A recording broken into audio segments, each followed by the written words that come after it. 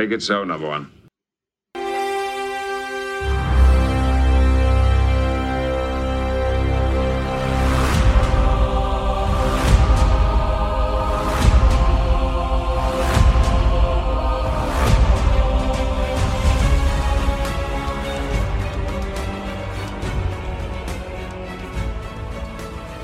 All right, and we are back with a Joshless episode of Talking Smack. So that's the sigh of relief you can hear from my co-host this week, which includes Matt.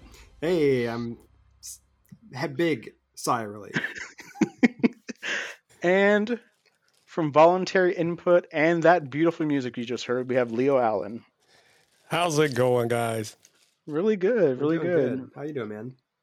Doing good. Joshless, that almost sounds like you're trying to say something like pantsless or something. Like we're flying by the seat of no pants. Yeah, when we don't have Josh here, we have a time window. We don't have Josh here to like keep us in line. I don't know what's gonna happen, man. Well, the reason why I brought you both on is I heard the franchise fatigue episode. You guys were talking Star Trek so much. The third episode of Picard just ended, and I felt like we could just talk Star Trek for a little while. Finally, it's my time. But before we do that, this week we'd like to offer our support to Sugar Coated Murder. So we'll be right back after this brief ad bump. Hey, Ann Barner. Hey, Karen Beatty. We need a promo. Like where we talk about what we do on our podcast. On our Sugar Coated Murder podcast? Like how we love to bake and talk about murder? That's what we need to talk about. There you go. I think we've talked about it. Y'all find us on all your favorite listening apps. Stay sweet. And don't murder. Because if you kill people, we will talk about you. I love that promo, by the way. I love those ladies. I was on their show before, and I baked with them. Oh, what'd you make? It was a good time. No bake cookies. They are so fun. They are very fun.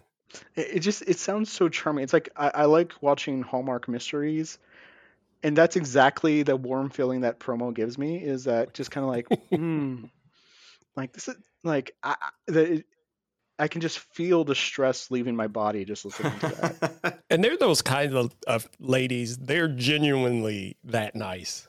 Like, from the interactions I've had with them, they are genuinely that nice. So awesome. Well, Matt and Leo, we're here to talk Star Trek.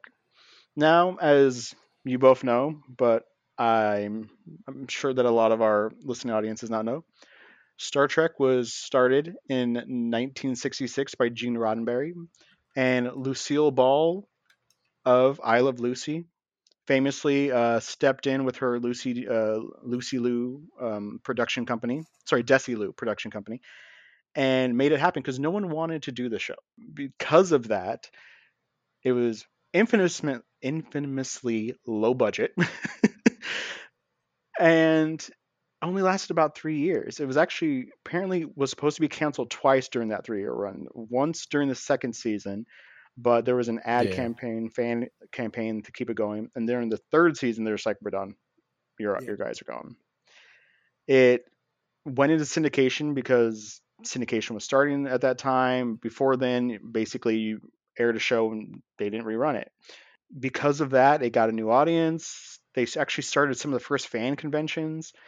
There's actually a very good episode of Netflix's The Toys That Made Us about Star Trek toys that goes into a lot of the history that is enlightening. That while Star Wars basically thrived by making toys, Star Trek survived because of toys. Yep.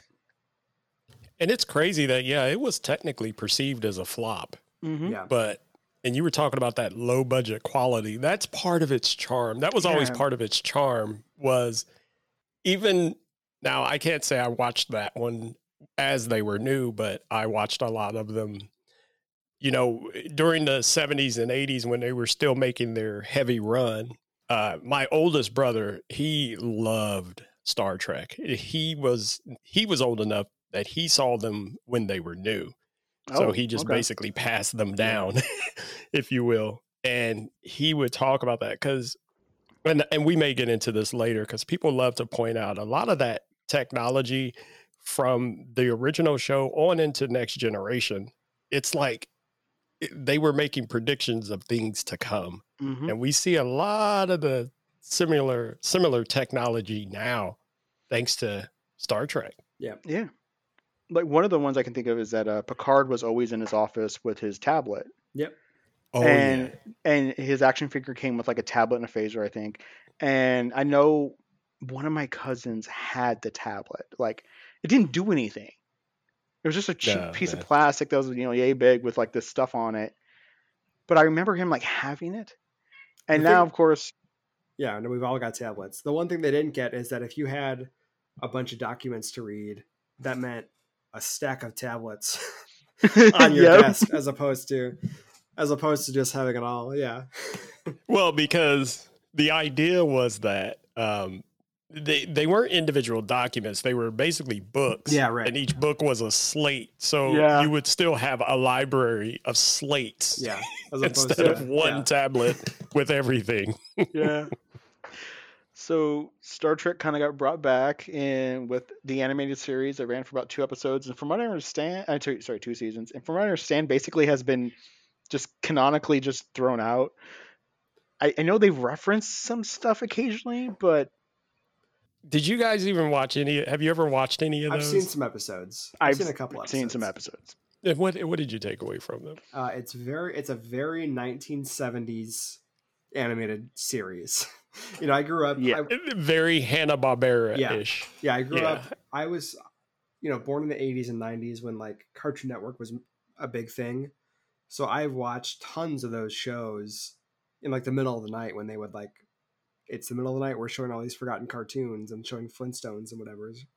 And like, it's the same, the kind of cheap animation, very, very limited movements. We're trying to save as much money as possible. So like every voice actor is doing triple duty, maybe it's this scene is just these guys' mouths are moving. I was about to say that it was a bunch of stills with mouth animation. Yeah, it reminds me of rewatching the 90s Fox Spider-Man, where it's like, why does he always swing in from that side? Why is it always a close-up of his spider thing? And how much just animation just recycled and recycled, Oh, my favorite. I'm sorry. We're going to go off on that. We're going to go off the rails for a second. Speaking of Spider-Man, even before then, though, the older Spider-Man cartoon, which I loved, whenever he would use his webs, it was the same scene over and over again. Whenever he had to get anywhere, it was just that same scene of him shooting his webs into infinity. And New York City is just scrolling across in the background. It's like, first of all, where are his webs connecting? Well, his whole body, like his chest doesn't have the webbing because it was too it's too busy for that kind of animation. So, you just needed him to be red and whatever. But anyway, Star Trek. So 10 years after being canceled, Star Trek comes back, mostly because they were able to pitch that, hey, listen, space is big right now. Star Wars just made a ton of money. Close Encounters just made a ton of money. They're starting to gear up to do Battlestar Galactica and stuff like that on TV. So we got the crew back. We got a movie. Not very good. But then we got Wrath of Khan. Whoa. Wait, you like the first movie? Whoa. Time out on the play. There's a penalty on the play. Oh. First of all, the thing is, you kind of had to be there. It's one of those things you kind of had to be there. I'm not going to say that it was the best Star Trek movie, but when that movie came out and what they did and that story, it was phenomenal. V'ger? Come on, man. Well, if you didn't understand, because part of the beauty of that movie was them figuring out what the heck was V'ger. And then to find out what it was at the end. And a lot of that, so, and I'm sure we'll get into this later. One thing that drives me crazy about, I love a lot of the new Star Trek. Don't get me wrong. Yeah. I love a lot of new sci-fi. But when you start writing stories about time, that's when your stories will start to fall apart, in my opinion. V'ger, it was almost like they were saying, this is kind of dealing with time.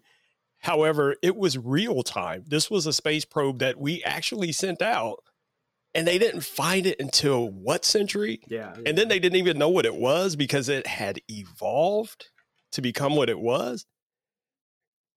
Everybody loves to say Wrath of Khan. Yeah, that's a great installment.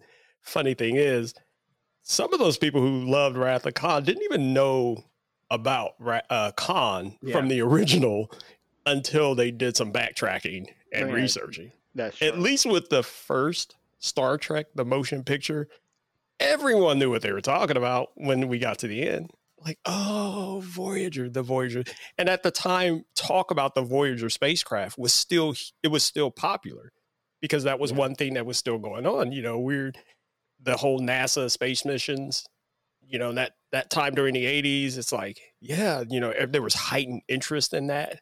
How about make a movie? What happens if we find those spacecraft centuries later? Yeah. All right. I really liked the first one. It's a beautiful movie. I caught it. I saw it for the first time in theaters. I want to say it was like 2018 or 2019. It was back in theaters for some anniversary. Oh, here you go again. I told you about this the last time I talked with you. Go ahead. I'm sorry. Well, I mean, it's like, I didn't think the movie was great. I appreciate like the you had to be there thing, but it's a gorgeous movie, you know, like everybody makes fun of the thing where they spend 5 minutes like looking at the Enterprise as they approach it, but that those scenes look so good that you understand like why it's in there, even if it's like, oh, it's minute 4, I'm checking my watch, but you're like, it looks great though. Plus, people who saw this movie later, like you did in 2018, you got to remember why that was such a significant shot. Yeah. Do you know how they did that shot? No. It's something they never do anymore. It was models. Yeah. That was hand-built, handcrafted models, lit properly, angles, all of the cinematography had to come together just right to make it look realistic. Now everything's CGI, which still looks great.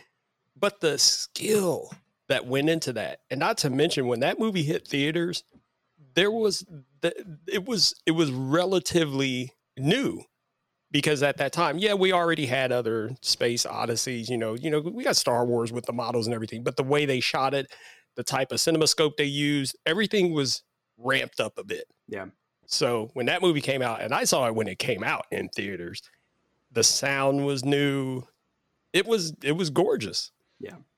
I'm gonna have to give it another watch, because admittedly I haven't watched it since like once 20 years ago, something like that. Yeah. My kids, it's funny, my kids, especially my 2 teenage sons, I show them things that, and you guys will go through this later in life if you have kids, and I say, oh, you guys got to check this movie out, it's great. And they'll be like, oh my gosh, look at the quality. You know, this looks corny, this and that and that. And I tell them all the time, and I tell them, you guys have pissed me off because you're making me say something that my dad used to say, and I said I would never say it to my kids, but I said to them, wait until you get older and you have kids and you have them watch the Avengers. Yeah. Listen to what they say about how that looks. And you're going to be like, you guys are crazy. This was the best movie ever. Blah, blah, blah, blah, blah. Yeah. Okay. Well, that movie's actually a pretty great example of like when I was growing up was someone who would say, I don't like Star Trek. I'm not a fan of Star Trek. Because whenever I would see an episode of like Next Gen on TV or whatever, I'd be like, they're sitting around talking, like where's the lasers, where's the space battles? So like you know, it was a thing where that movie is like the perfect example of like what is interesting about Star Trek, but that like as a kid I had no conception of like it's a bunch of people sitting around like talking, things are moving slowly, things are like methodical, and I'm like, are you gonna like pull out your fucking lightsaber or what, man? Like, now, when you say Next Generation and you say you were a kid, about how old were we talking about here? Well, I was born in '86, so you know that show starts in what, 89? 87. 87, yes. 87, right. So unless I was seeing reruns, which is possible, we're probably talking like 92, 93, like probably even near the end of its run, that I might have been seeing these things and like thinking about whether or not I liked them. Because before that, I would have just been like barely. So you're about what, 8 years old, 9? Yeah, that sounds right. Yeah. Okay. Because I asked that because I was about to say Deanna LaTroy. Because you said you couldn't figure out what was interesting. I'm like, well, if you didn't figure, I get it. If you didn't see anything else but her. Well, here's the thing. That's an interesting. But if you're 8 or 9, I get that's it. an interesting point because until probably like 2018, maybe 2017, I would have still said I'm not really a Star Trek guy. However, I watched several seasons of Star Trek Voyager when I was I wonder why. Yeah, when I was like about a preteen. So you guys could put together some of the reasons. Here it is. I knew this was going to happen. This is where we're going to butt heads, Matt. But go ahead. That's it. You can put together why I might have been drawn to that show in like, when I'm maybe junior high age. So you can kind of guess maybe why that might be. So we got a few movies in the 80s, and then in 87 we got The Next Generation. Yeah. A little thereafter we got some crossover movies. We started getting Deep Space Nine. We got Voyager. Or is Voyager first and then Deep Space Nine? It was Voyager first. No. Deep Space Nine, because there's 2 seasons where they like sometimes cross over with TNG. And then, okay, you might be right. Yeah, Voyager. Deep Space Nine is 93, Voyager's 95. That is when I hit my stride of liking Star Trek, was that good eating 90s Next Generation stuff. Still the peak. I have vague memories of watching Star Trek very young with my aunt. Now, she was the one who got me in, who would love watching The Next Generation and Quantum Leap. Yeah. And I have, because my mom had me a bit young, so this was her younger sister watching me, so she was a teenager. And I would often get watched by her, and she instilled in me a love for these like procedural sci-fi shows from like the age of like 4 and 5. And I remember watching. I have the vaguest memory of her being super upset when Quantum Leap got canceled. A lot of people were. He never got home. No, still isn't home. Spoiler from the new reboot, remake, but continuation series. I was not really a Deep Space Nine person because I was just too young. Yeah. I wasn't a Deep Space Nine person because that show sucked. Ooh. I told you we were going to butt heads here.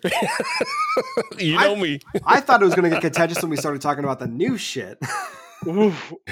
I start early. Can we just go ahead and dive into the battle here? You guys want to engage? One moment. Okay. Shields up, Matt. Shields up. I have a snippet that I would like to play.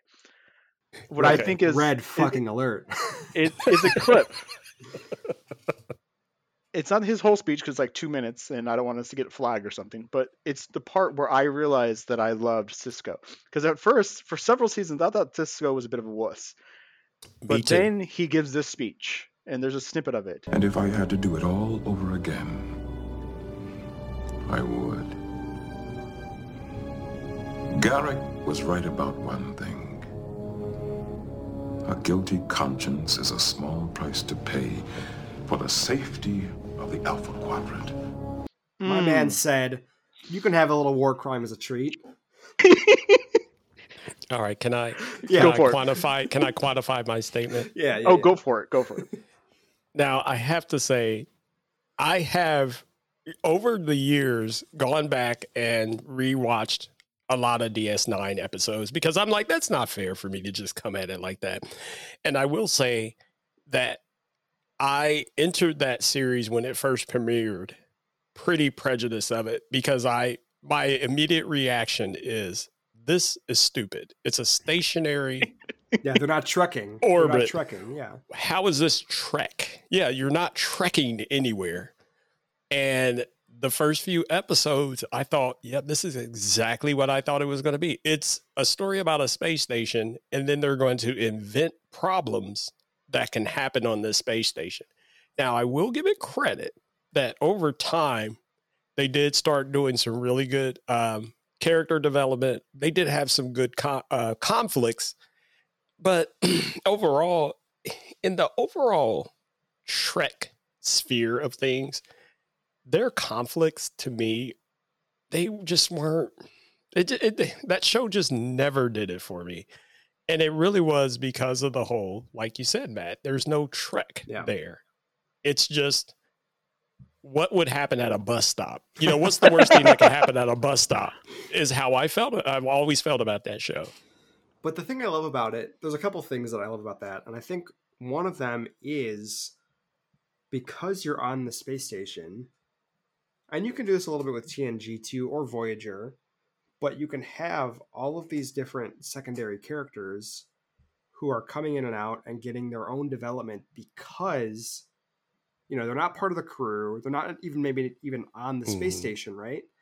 But because this is a stationary place that people come to, they can show up, they can have stories, and they can leave. As opposed to TNG, which I love, is a show where it's like the Enterprise goes to a place, they solve a problem with the guests of the week, and then they leave, which is great. I love it. But it's a different kind of thing that TNG couldn't do. And the other thing I love about this show is like Next Generation takes Star Trek and is like, you know, Federation is great.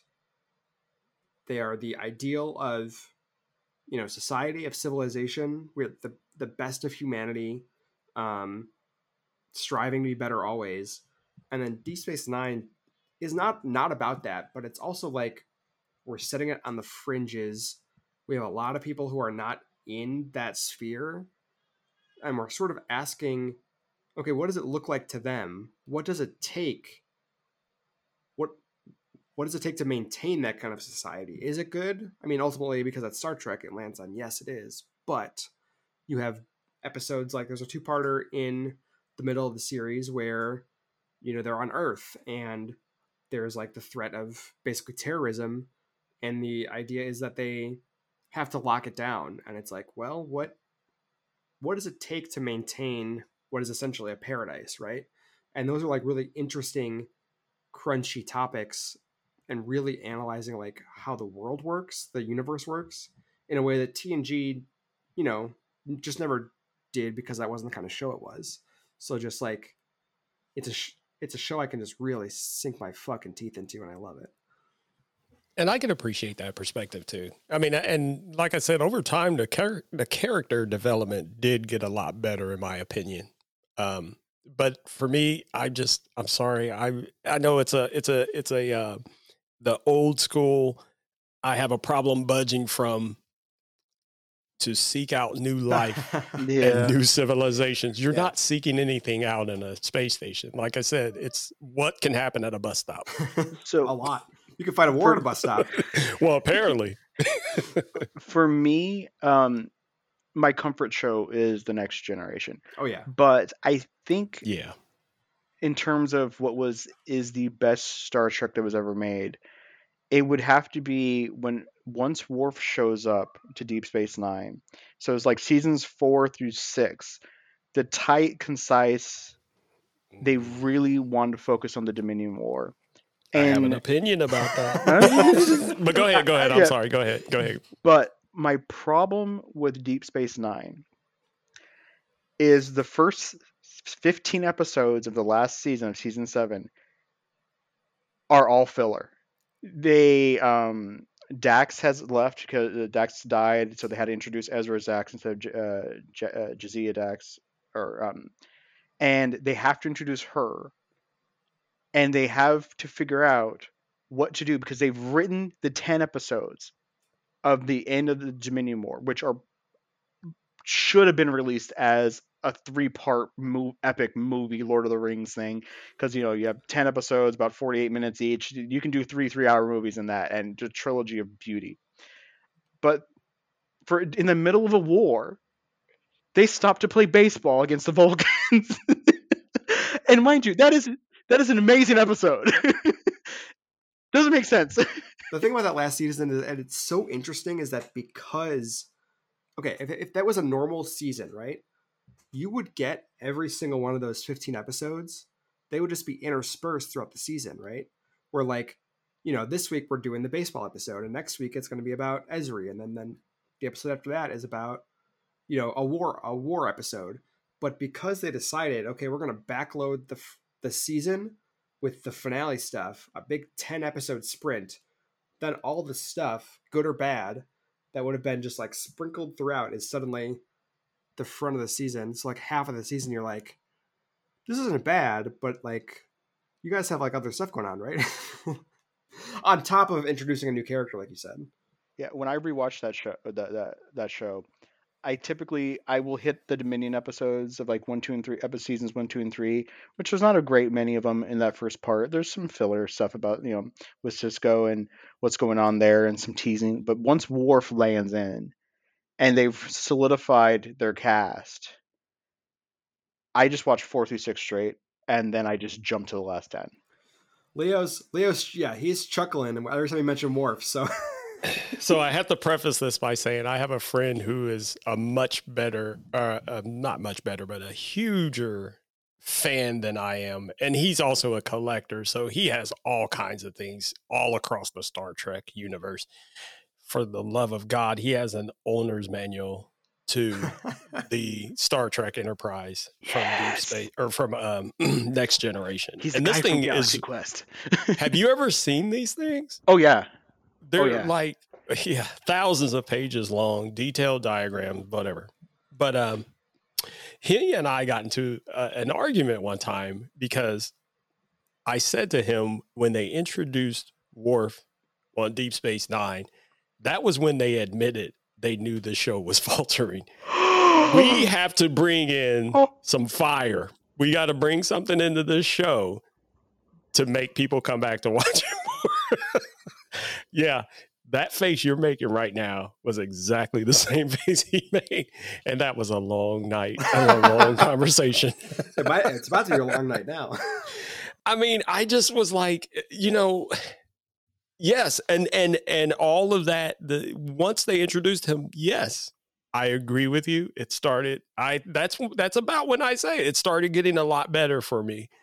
But I always felt that show, it was, again, I keep trying to revisit them. I revisit them from time to time now, even now, because they show them on, what's it called? H&M. Yeah. And some of the episodes, I'm like, I don't know why anyone would watch this, but there are others where I'm like, okay, yeah, this is where I was, because there did come a time, guys, when I just gave up on Deep Space Nine when it was originally airing. I'm like, I just can't do this. This show just doesn't do it for me as a Star Trek installment. I think there's probably not, we were aghast, I think rightly so, but I don't think there's nothing to that, right? We're like, I think it's only recently that in the wider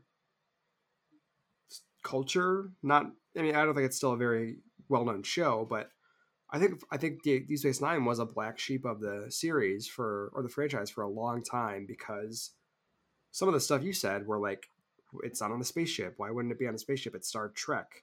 And just like TNG was on, and then Voyager was on after that, and they're both about ships.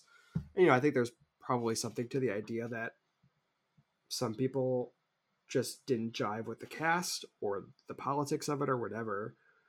And it was kind of like what you said about when you were a kid and you were looking at Star Trek and you were like, why aren't you pulling out your laser guns? Why aren't you doing this?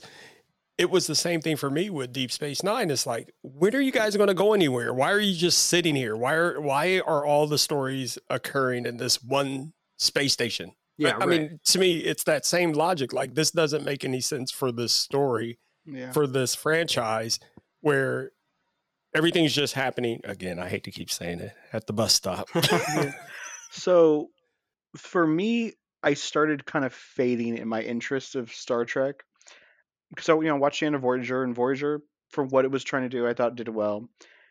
And I remember I was 15 or 16. I watched the first episode of Enterprise, and I realized it wasn't for me.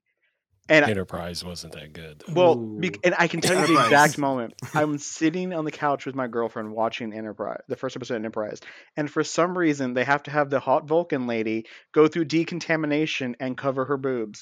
That's a weird. That's a weird moment. It's like they were at that point. You realize they were trying too hard. I mean, even horned up me, who's just like, I watch Voyager, but I watch a Voyager for 7 of 9, was just like, this is pandering. Yeah. Exactly. But you and I think you were smart enough to know that, that scene, that whole thing, that was just, we know this isn't that great, but here's some almost boobs. And it was the style at the time too. It was like what, the year 2000, 2001? 2001, where, that's just, I think you find any network TV show at that time, we're getting sexier. there's probably some scene where like someone is taking a shower, or you might see like the top of a butt, or whatever else. Right. Or the halfway, we're in bed together. Yeah. And you can see our shoulders. Yeah, the side boob or whatever. Yeah. I think Enterprise is like better than its reputation. I think it's not a bad show, but it is the weakest of the quote unquote golden era of Star Trek. But I watched it probably just a few years ago, and I was like, oh, this is not bad. I was expecting like pure dog shit, and I don't think it is that, Yeah, it was all right. It was all right. It's true. Star Trek went fallow for a few years. We didn't get a movie from 2002 till 2009. We didn't have any shows except for Enterprise, which was the first Star Trek show since the original to get canceled. And then we got introduced to what I call the J.J. Abrams verse. And I will let you guys know. I feel like we're gonna be together on this part. I have a snippet for what I feel about the Abrams verse. It's a fake. I hated it. That first movie, all my friends were like, oh my gosh, it's so good. And all I could think of was, can you tell me why? The movie needed us to have James T. Kirk, 1, explain how he passed the test, but 2, this is the part that I'm focused on. Are you telling me that our Kirk took control of the Enterprise by berating his commander into attacking him, by mocking him, and then he drops into the seat and everyone's just like, yeah, this is right. This is good. Yeah, we just, totally makes sense. And just throw in a bunch of shaky camera. Insubordination is how we do captains here. Yep, totally. In this utopian society. It's an alternate universe. And this alternate universe, that is how they do it. Slow down, Matt. Slow down, because I am definitely going to get to that part. Now, I will say, I will give the movie some kudos for... Now, Alex, you didn't like that he explained that. I kind of liked it. I kind of liked that he explained that he cheated. Okay, that's fine. I mean, we all kind of knew he cheated. Yeah, I knew that. I thought it was a cute touch. I did like the Chris Pine casting. I think he did a phenomenal job. It's a solid cast. Yeah. Oh yeah. The cast is great. Yeah, the cast in general is great. But where it started to fall apart for me is what you said. What did you call it? The J.J. Abrams verse. The J.J. Abrams feel of it. It was like, you guys are trying to make this movie too pretty. It's there was just too much. And like I said, the shaky camera, and then we're trying to make, Kirk over the top, bombastic, egotistical. He was already that. We knew that, but he didn't show it that way originally. Right. Yeah. That was not Kirk. He was, let's just put it this way. Kirk was a player. Yeah. He was a hustler. But he carried himself that way. He didn't have to really. Kirk resisted arguments. If you look at the original series, he did his best to reason with people. It was only when things start ramping up was when he was like, okay, well, you want to go ahead, let's fight. Like, he resisted it. But in this Star Trek, it was like he was just this arrogant jerk who was looking for a fight. And like you said, he's looking to engage with his commanding officers and take over. That wasn't Kirk. Yeah, he didn't have a strong father figure like he did in the original series because it's an alternate universe where his dad died. Okay. Do you want to just go ahead and talk about this alternate universe? Let's let Alex continue first. I'll say one thing. That is I have some affection for those movies for what they are. That was a time I saw that movie in theaters. I probably saw it with Josh actually. And I saw that and I was like, maybe I do kind of like Star Trek. And then I went home. It was that? And then here's the thing. Oh. Then I went home and threw on an episode of original series because that was like Netflix was doing its streaming thing by then. And I was like, maybe I don't like Star Trek. Oh my gosh. My defense of that is okay. The cast works, but perfectly. Yeah. If they had introduced that cast with Star Trek Beyond, I would be content as can be. Yeah, Star Trek because Beyond is a Beyond solid movie. Yeah, is so good. It's the best of those movies. Yeah, it captures the lonely. I'll agree with you guys on that. The beginning part where where the whole the fake out that they're actually really tiny when it's in the room, that was great. But I will say what I felt like I was watching Star Trek is that monologue right after that. That monologue he gives, we're talking about how we've been out in space and it's lonely and we're just vast and we're just plugging away and the drudgery. I'm like, that to me felt like The Next Generation. It felt like some of Deep Space Nine and Voyager, where it's just like, we're doing our job. Dear God, what is coming? And then all of a sudden, it starts going through its thing, and it felt. I mean, they crashed the goddamn Enterprise for the 95th time in 12 movies. It was a bit over the top, but it was well done. But I'll tell you where I fell off with that whole series of movies is the same reason why I fall off with a lot of movies lately, and where I am really getting fatigued with the whole Marvel universe and now even the DC universe is I love that they tried to say, we need to bring Leonard Nimoy in this. We need to bring back the original Spock. How do we do that? Alternate universe. Multiverse. For me, you guys, I cannot stand multiverse. Right now, I am going to launch a protest against any more multiverse writing, because to me, to just throw multiverse that's just like a writer's crutch. Yeah. It's like, how do you explain away the inconsistencies in logic, physics, and time? Oh, don't worry about it. It's multiverse.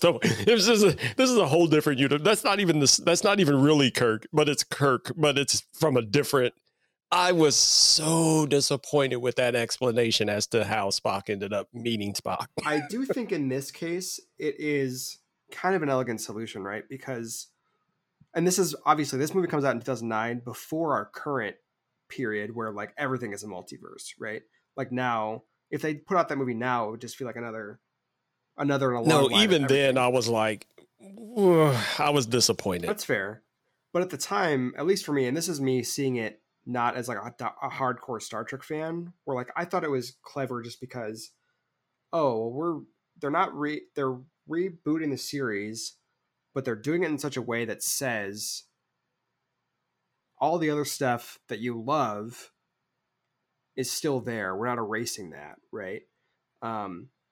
So I always appreciated it in that way. And now, as we've gone back to TV with the new Star Trek stuff, that is decidedly not in that quote unquote alternate universe. Now, three of these movies, they were okay to bad. One of them was pretty good. They can just be safely ignored, right? Where it's like, we have this sort of like little cul-de-sac of a thing we tried when Star Trek was kind of in a, like you said, a fallow period. And now we've left that behind. So it's just over here. And because of the way we did it, we don't have to like reckon with how to reconcile Chris Pine Kirk with William Shatner Kirk, right? So I think ultimately it worked out for the best in that way. My problem with that, though, is that they originally marketed it as this is the story before the story you know. This is young Kirk. This is young crew. This is young everyone. This is the beginning. And they did fine with that up until they said, we're going to bring in old Spock. Right. How do we explain that? And then that's when they threw in multiverse. And that's when they lost me. They were doing fine up until that point, in my opinion. Sure. You were telling a story, and, you know, on the last episode that I was on, I told you, I love prequels to a point. Like, if you tell a good prequel story, it makes sense to me. Yeah. And especially if you do it right. And they did do it right at first. But then to say, oh, never mind multiverse. To me, it's just like you reached a block because you knew you wrote yourself into a corner when you introduced the old Spock to the new Spock. Your only explanation is multiverse. Sure. I don't like that. Yeah. So we're now in the longest period since 1979 where we haven't had a Star Trek movie. There was a gap between Nemesis in 2002 to Star Trek in 2009. And now the 2016 Beyond to now, it's been another 7 years. It's looking like at least another year or two before they try to get out a movie, which we don't know what that movie is going to be. Some say it's going to be Star Trek 4. There's been rumors of the same cast coming back, but also including Chris Hemsworth as James T. Kirk's dad, because he had a cameo as his dad in the 2009 movie, which, yes, that's so weird to think about. Yeah, he's James. I was just about to say that. Yeah, because I remember watching that, and of course, I had no idea who Chris Hemsworth was yet because he wasn't Thor. And there's this very, he's attractive and he's lanky, and he's running down those halls, and he seems to be as tall as the damn halls he's running down, because he's a big guy. Right. He's a big piece of man candy. Yeah. Or they might do something completely different, but some say we're back to the good old days of having some good eating with Star Trek shows. Some say maybe not. But we have now the Paramount verse, where we have Discovery about to start its 5th season. We have Picard, which just ended after 3 seasons. Lower Decks, an animated series. Prodigy, an animated series.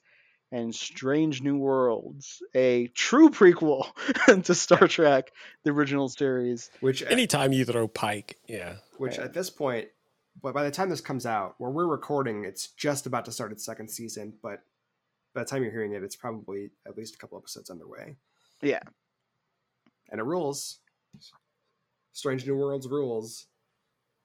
I will say I've been satisfied overall, except for. And Matt has already yelled at me about this before. Lower Decks. Oh, you're not a fan of it. That's okay. Couldn't do it. Just couldn't do it. I tried. And it didn't take long for me. I think I may have watched only 3 episodes because for me it was like if I wanted to watch Rick and Morty, I would watch Rick and Morty. That was it, period. The animation style just threw me completely off. I'm like, no, this isn't Star Trek. See, I'm with you because some of my friends keep telling me they love Bob's Burgers, but I hate the animation style so much I can't. Oh my gosh. If I wanted to watch The Simpsons for the millionth times, I would watch The Simpsons. I don't understand why Bob's Burgers chose an animation style that is so ugly.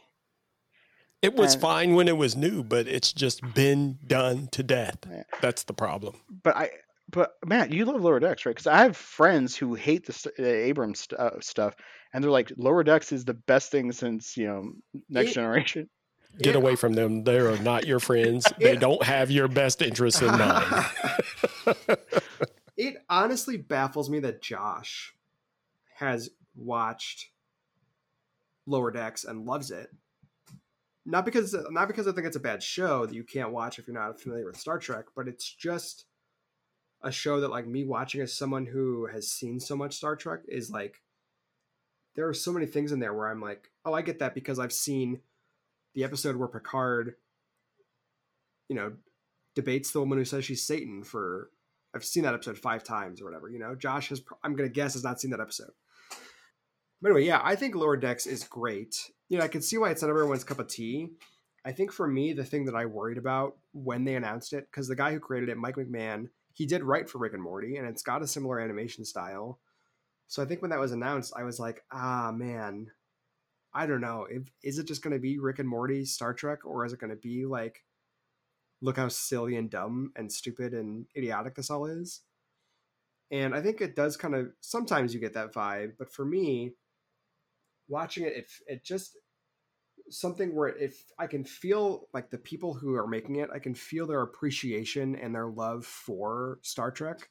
Like, even if it's a plot that kind of pokes fun at Star Trek, like there's an episode where they go back to the computer that Kirk beat by making it logic itself into oblivion, and all the people Does not compute. Yeah, Does right. not compute. And it's kind of a thing where they're making fun of that episode, but in a way that's like, oh, we love this though. Like, we're making fun of it because we love it, and the knowledge is so deep. Where, like, I don't know, it's a show that I love. I don't know if it's necessarily among the best of those new shows, but I think a lot of it is also, I think so much of it being about feeling that appreciation for that golden era of Star Trek goes a long way for me. I think at this point we could also make a call back to the original animated series that we were talking about and how bad it is. And I can admit that part of the problem for me is the same problem that I had with the original animated series, is that I don't feel Star Trek should be animated. It's a real show. Sure. It deserves real people, real, quote unquote, real aliens. You know, it's a natural show. When it's animated, it just doesn't make sense, regardless of what kind of a incantation of the animation you're doing. It could be a completely different show, a completely different storyline, like Lower Decks. But it being animated, again, it gives me that feeling of, this isn't Star Trek. This is a cartoon about something that's related to Star Trek, but it's not Star Trek. So when I want to watch Star Trek, I want to see real. I don't want to see animation. So, and I will say that I probably walked into it with that bias, and I was immediately turned off when I saw the animation style, and I'm like, that just reinforced that bias. It's like, I will not like this, and I tried, and I'm like, no, it's exactly what I thought it was going to be, and I don't like it. So, of the Paramount stuff, which do you think is the best show? Matt, you go first. I'm gonna say Strange New Worlds, hands down. Like, even after even though we only have one season of it. Yeah. And here's why. And Alex, I know that you in the past have mentioned you're not super into some of the new shows. I think Discovery and Picard, especially. Yeah. And I can see why that rubs people the wrong way. Strange New Worlds is the show that is like, that is the Star Trek show that people have been like wanting since Discovery started, right? It is an episodic show where every week we are having an adventure. The Enterprise is going to a place, or something's coming to the Enterprise. Something's going to happen. We're solving a problem in 55 minutes, and then we zip off to the next episode. There's 10 episodes of the first season. There's an episode that kind of is a riff on like a horror episode. There's like a fantasy episode. There's a body swap episode. There's some time travel hijinks. Like, the amount of things that it gets through in its first season is amazing. The cast is killer. It's just like, it's the kind of, I think the kind of Star Trek show that people wanted when they started making new shows. And it's great. And I will agree with you, Matt. Especially when it comes to Pike himself. I was glad to see that they were consistent with who's playing Pike. I'm glad that, the casting didn't change, because remember, Pike was on Discovery. Yeah. And about a year or two ago, if you had to ask me this question, I would have said Discovery. And for one reason and one reason only, and that's Captain Philippe Giorgio. I loved her. Like her ruthlessness, the way that entire storyline unfolded, everything about that show was perfect. I said the exact same things you just said, Matt. This was a Star Trek that I think a lot of Trek fans were waiting for, even though a lot of fans I talked to were like, no. But I'm like, because a lot of them didn't like the way it was shot. And I can appreciate that. A lot of the cinematography threw a lot of people off. They're like, this is too, or a lot of the technology, they were like, if this was before Enterprise, how could they have blank? Right. And I appreciated that. I'm like, well, that's fine. But if I were to pick a favorite now, I think I have to agree with Matt. I love Picard, even though a lot of Picard slowed down way too much for me, especially when we got bogged down with the Borg Queen. I started getting bored with her. I'm like, could they just kill her and let's move on to something else? But then we find out in the end, well, we couldn't kill her because of who she really, who she turned out to be. Right. But of the new shows, Matt, I think I'm going to have to agree with you. Strange New Worlds. So, so far I'm really digging it. And could it be the newness of it though? Because like I said the same thing about Discovery when it first started. So maybe, but they're doing a good job so far. And I say this as someone who has liked, I keep up with all the shows so far. There's as of now, there's like 5 of them. Keep up with all of them. I enjoy them all to varying degrees, but there is something about that episodic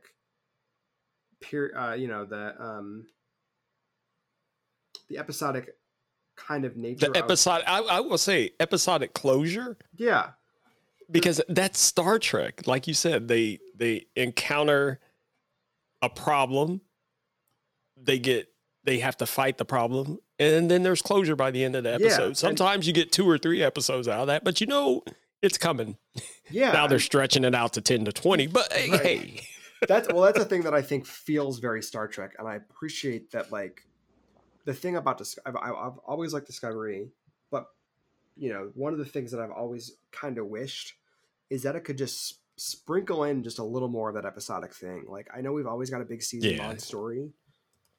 Just give me an episode where in the midst of that, we're going off to solve a problem that is solved by the end. Right. So like, it's always one of those things that I've wanted out of the new shows. And that's not enough to make a show good. Like, it could be a procedural that's dog shit, right? Like, if it was bad, then that would be one thing. But I think because the cast is so good and because they have a mind towards writing these episodes well, maybe because they have so few episodes, it's only 10 episodes a season, I think it is not just that it's new. I think that it's finding a way to recapture something about what I really love about Star Trek that maybe the other shows haven't quite gotten, even if they're shows that I quite like,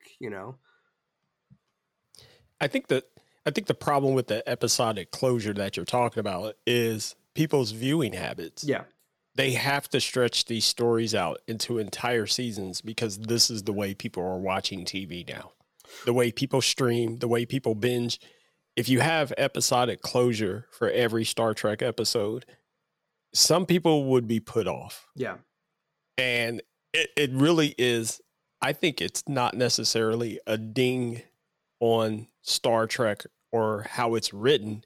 It's more of it kind of sheds more of a light on the way people view things nowadays. Yeah, TV's just made differently now. And that's why TV's made differently. Yeah, that's why Discovery and Picard are what they are. Even though, I think I have my issues. I'm sorry, I need to cut you off. I'm sorry, go ahead.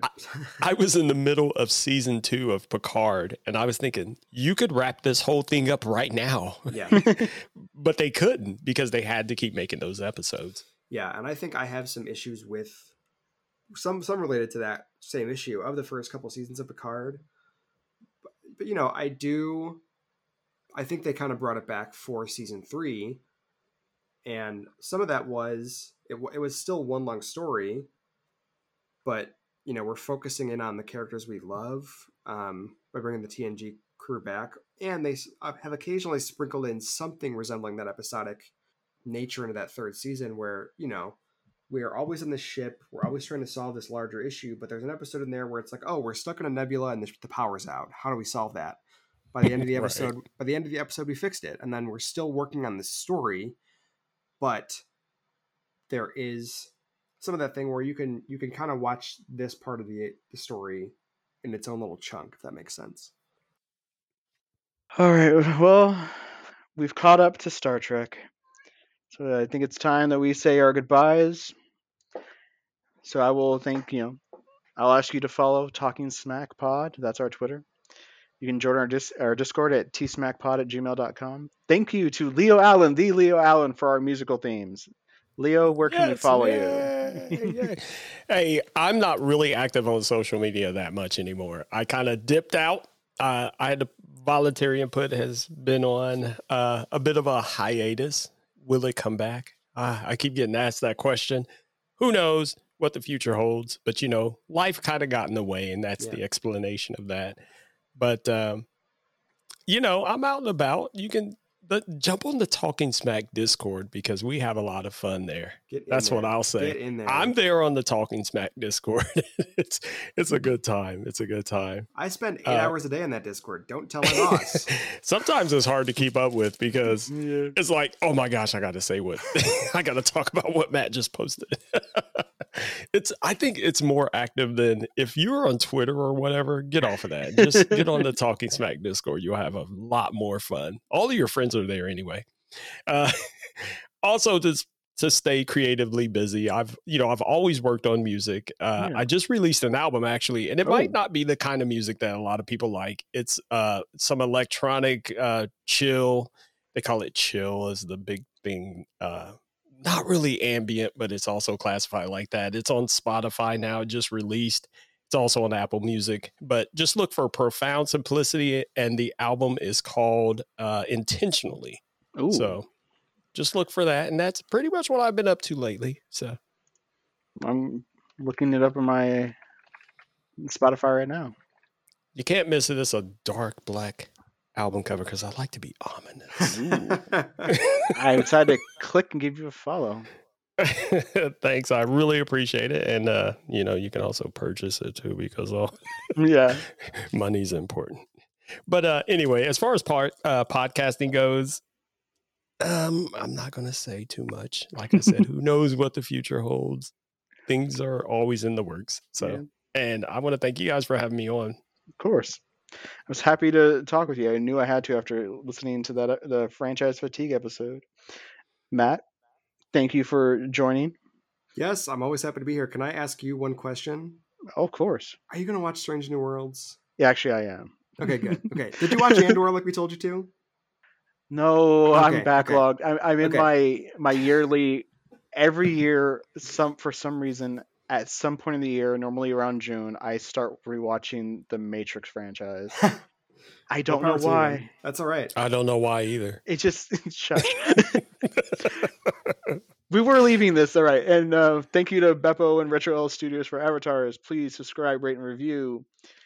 And I would like to thank you all for listening. I forgot to click the outro music, so we have to fill for like at least 30 seconds.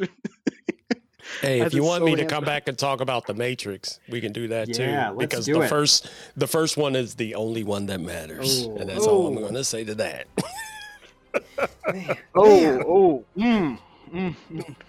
You know what? You know what I have to say to you, Leo? Free your mind. Free and the rest will follow. Man, what did I tell you before, Matt? A good story only needs to be told once. Yeah, that's what they do a different one in the sequels. All right, I will say this, Leo Allen, because this is my shtick. This week, your lovely outro music was remixed by Slipknot. I had to come up with a band, and I like Slipknot. Okay. You can hear the drums in the background if you listen right about now. There it is. I have never listened to Slipknot, so I'll just say okay. I'm not going to let you stop me from doing it again, Alex. I was expecting you to do it for this part.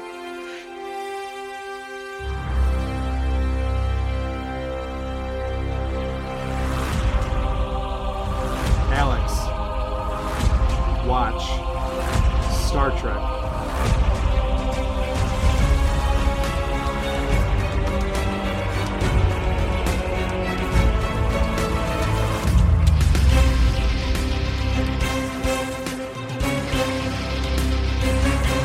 That's me on that grind right there, by the way. No, it really is. Oh, I believe you.